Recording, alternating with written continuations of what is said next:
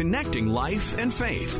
This is Connections. Life seemed pretty perfect and wonderful, and except that there was a little murmur that was noticed when he was born. So it wasn't something I had been concerned about so much. My oldest had had a murmur as well. So it didn't strike me as super concerning, but it was about day 9 when we went to a doctor appointment to get that checked out. And that was the day that our life took a completely different pivot and went in a completely different direction than we had anticipated just a few moments before. And so at that appointment, he was diagnosed with a congenital heart defect. And within 48 hours, we had his first surgery already done in a different province. And that's just the start of this medical journey. We're joined today by Jennifer Saran. She is a medical mom. She's also the author of a book titled When Your World Stops, Finding Hope in Your Child's Medical Journey. Today on Connections, she's going to share her story in hopes of helping other families out there going through a similar situation. She'll also share how her faith has helped her through this entire journey.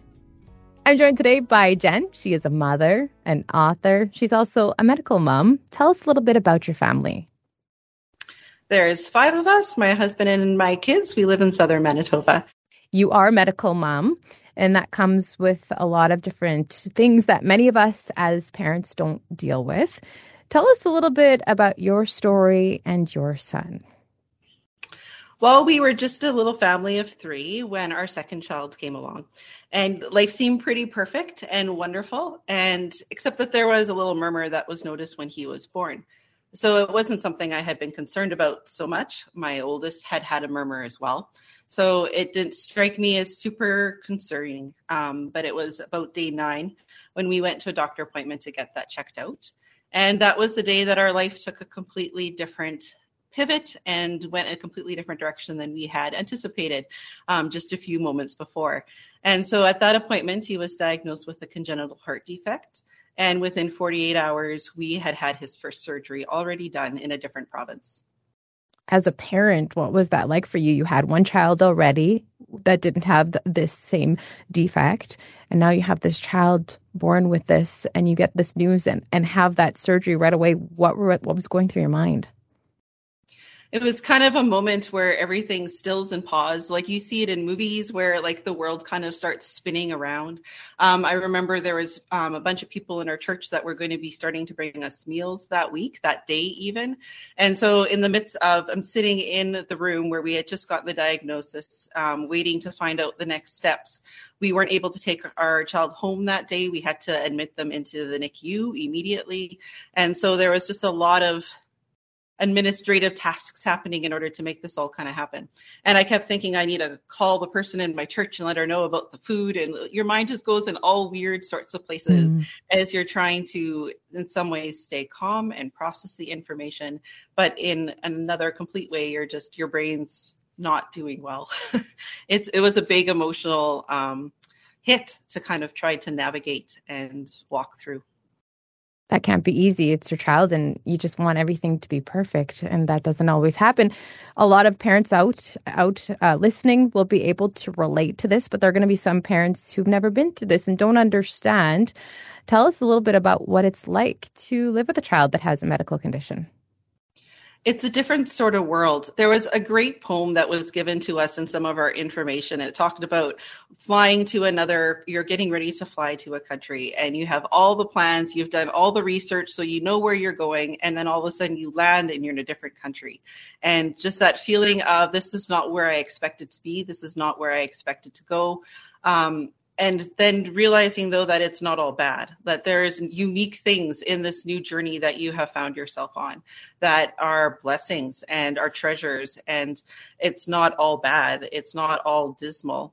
And I think for people who don't have that connection, where they don't have someone in a child that has a medical condition that's chronic, that is a constant thing that's kind of on a parent's mind, whether the results of that chronic disease is a daily thing that you see or whether it's more periodic and it flares up.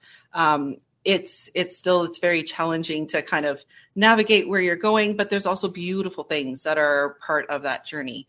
It's different, but it's still good. Tell us a little bit about the beauty in the journey.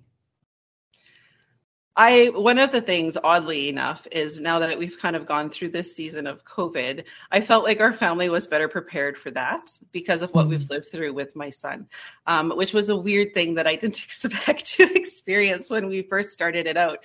But that whole idea of life suddenly takes a turn and you're not in control of what you get to do with yourself and where you get to be, was something that we had to process as a family. So that ability to find resilience is definitely a beautiful treasured piece that you have to find in order to deal with chronic illness well, whether that's a child or an adult. Like, chronic illness is prevalent in our society on all age levels, right? So that resilience of choosing to find the beauty and the joy in the moment, finding the nuggets of community that are unique and special.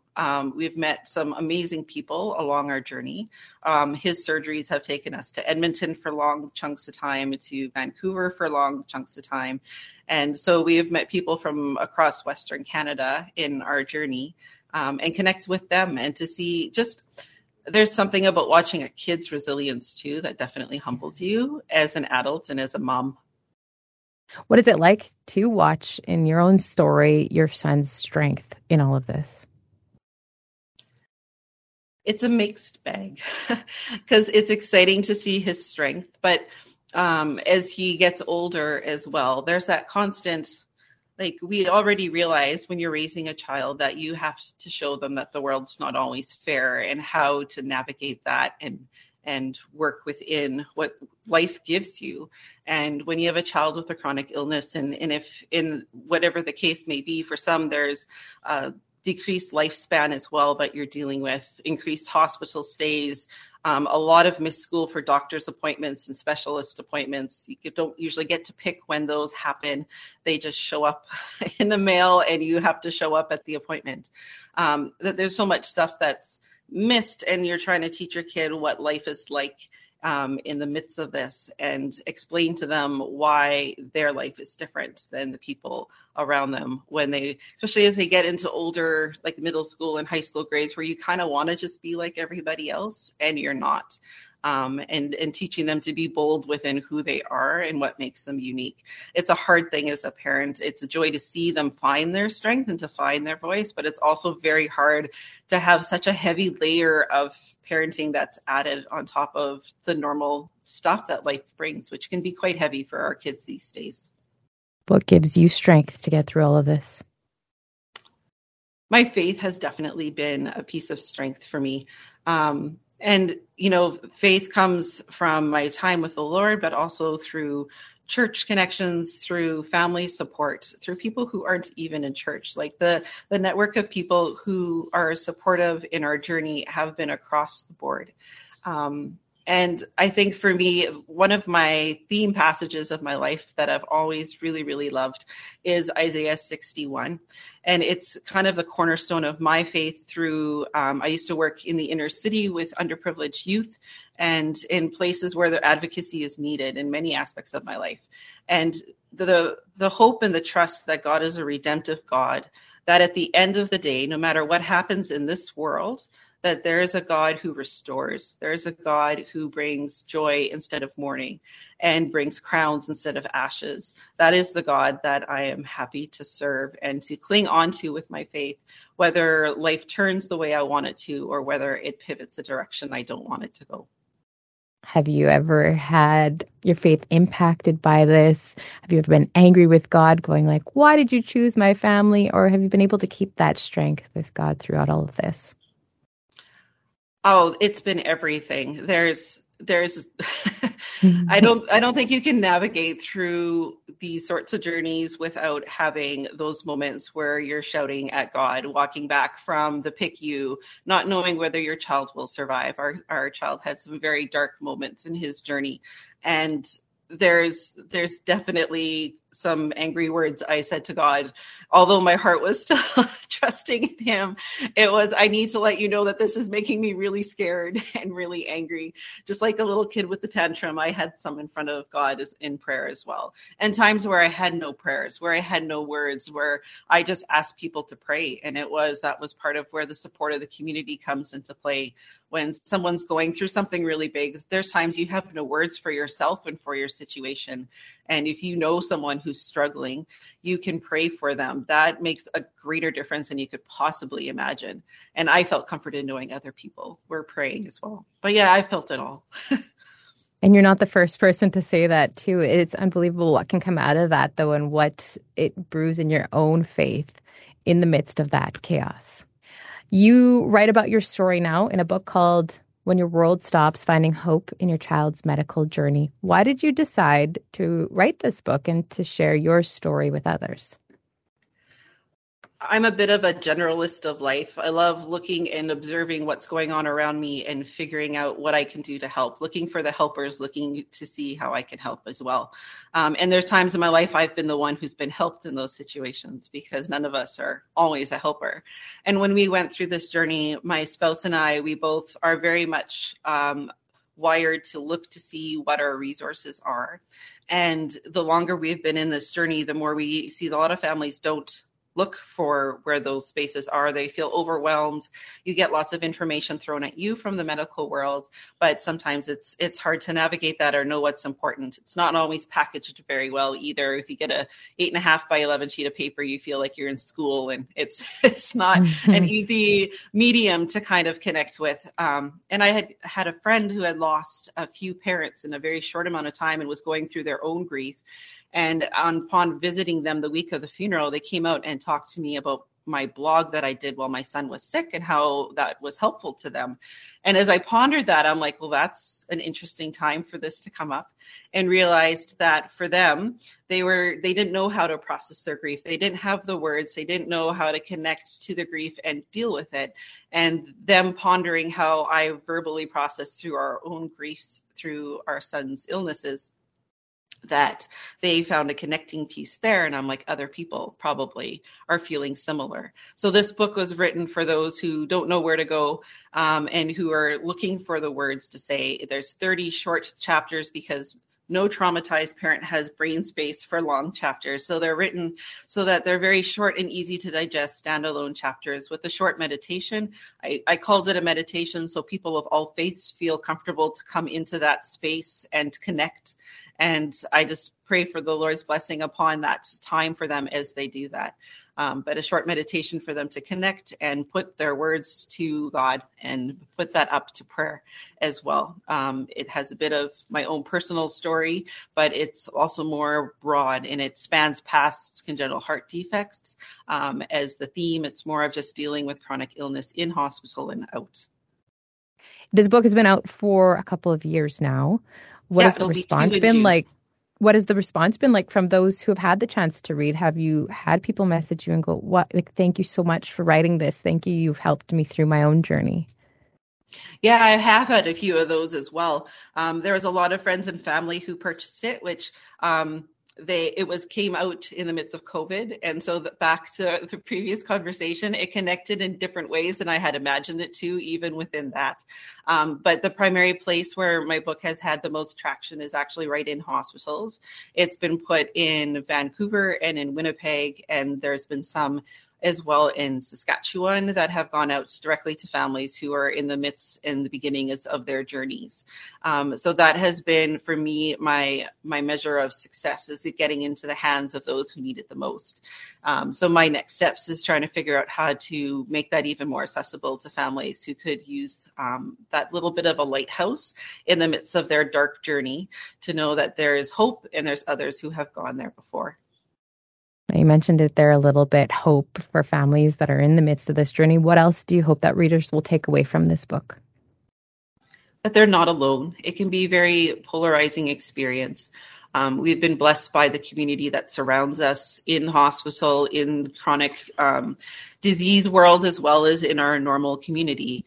Not everyone has those pieces. And so the importance of having someone be able to to see that others have gone through it and survived it can be a tremendous strength for them. For our listeners that may be going through a similar situation to yours, maybe just starting their journey in the middle of it and completely confused, what would you say to those listeners? That we who have gone before stand with collected breath and let you know that you can do it one day at a time. One thing I've heard you say over and over and over again is community. How important is that community in a parent's journey as a medical parent? It's tremendously important. It helps fill in the spaces that you don't have grace for anymore on days where things are overwhelming. But there's also, in the midst of community, there's a lot of moments where you are just on your own. And that's where community ends up becoming something that shelters you. I had gone last winter cross-country skiing in the midst of a blizzard, which seemed like a bad idea at the time. And as I got into the bush, all of a sudden the storm had disappeared. And it was, for me, it was this picture of what community does for us when we're in the midst of a storm, that they become the trees that shelter the wind and the snow in order to give us that space so that we can go on the journey that we are on. And so community becomes that shelter in the storm for those who are navigating their own little storm. And it is a wonderful thing to gift to somebody and to be part of. What about us parents out there that haven't gone through something like this, don't understand it? What are some, I don't want to say tips and advice, but what are some good things that we can do to help a family that is maybe going through a similar journey as yours? I know when we were in the thick of it in hospital, or if there's someone who's in like an acute crisis with health, asking what to do is less helpful than saying, I would like to bring you a meal. Does today or tomorrow work better for you? Decision processes are really hard for people who are in the throes of a crisis. And I found some of the most helpful were people who just showed up and did, or gave me an option between 1 and 2 rather than open-ended questions. I know that was super helpful. And being present and being available, sending a note and saying, hey, I'm thinking about you, can go a long way, even if you don't hear back from the person. That's interesting. It seems so simple and like it doesn't mean anything, but hearing it from you, it obviously means a lot. It does. For those who are interested in learning more about your story, or they want to pick up your book, When Your World Stops, Finding Hope in Your Child's Medical Journey, how can they go about doing that? They can go right to my website. There's a link to my book there. And I also have some blogs on that website, and that's jennifersaran.com. Thank you so much for making time for us today. We really appreciate it. Thank you. And thank you so much for joining us and for listening. Remember, if you want to listen to this full conversation again, you could do that by checking out our podcast, Connections with Mike Tom and Colleen Hood. You can find that at podcastville.ca or wherever else you get your favorite podcast from. Don't forget to subscribe. We'll talk to you again on Connections.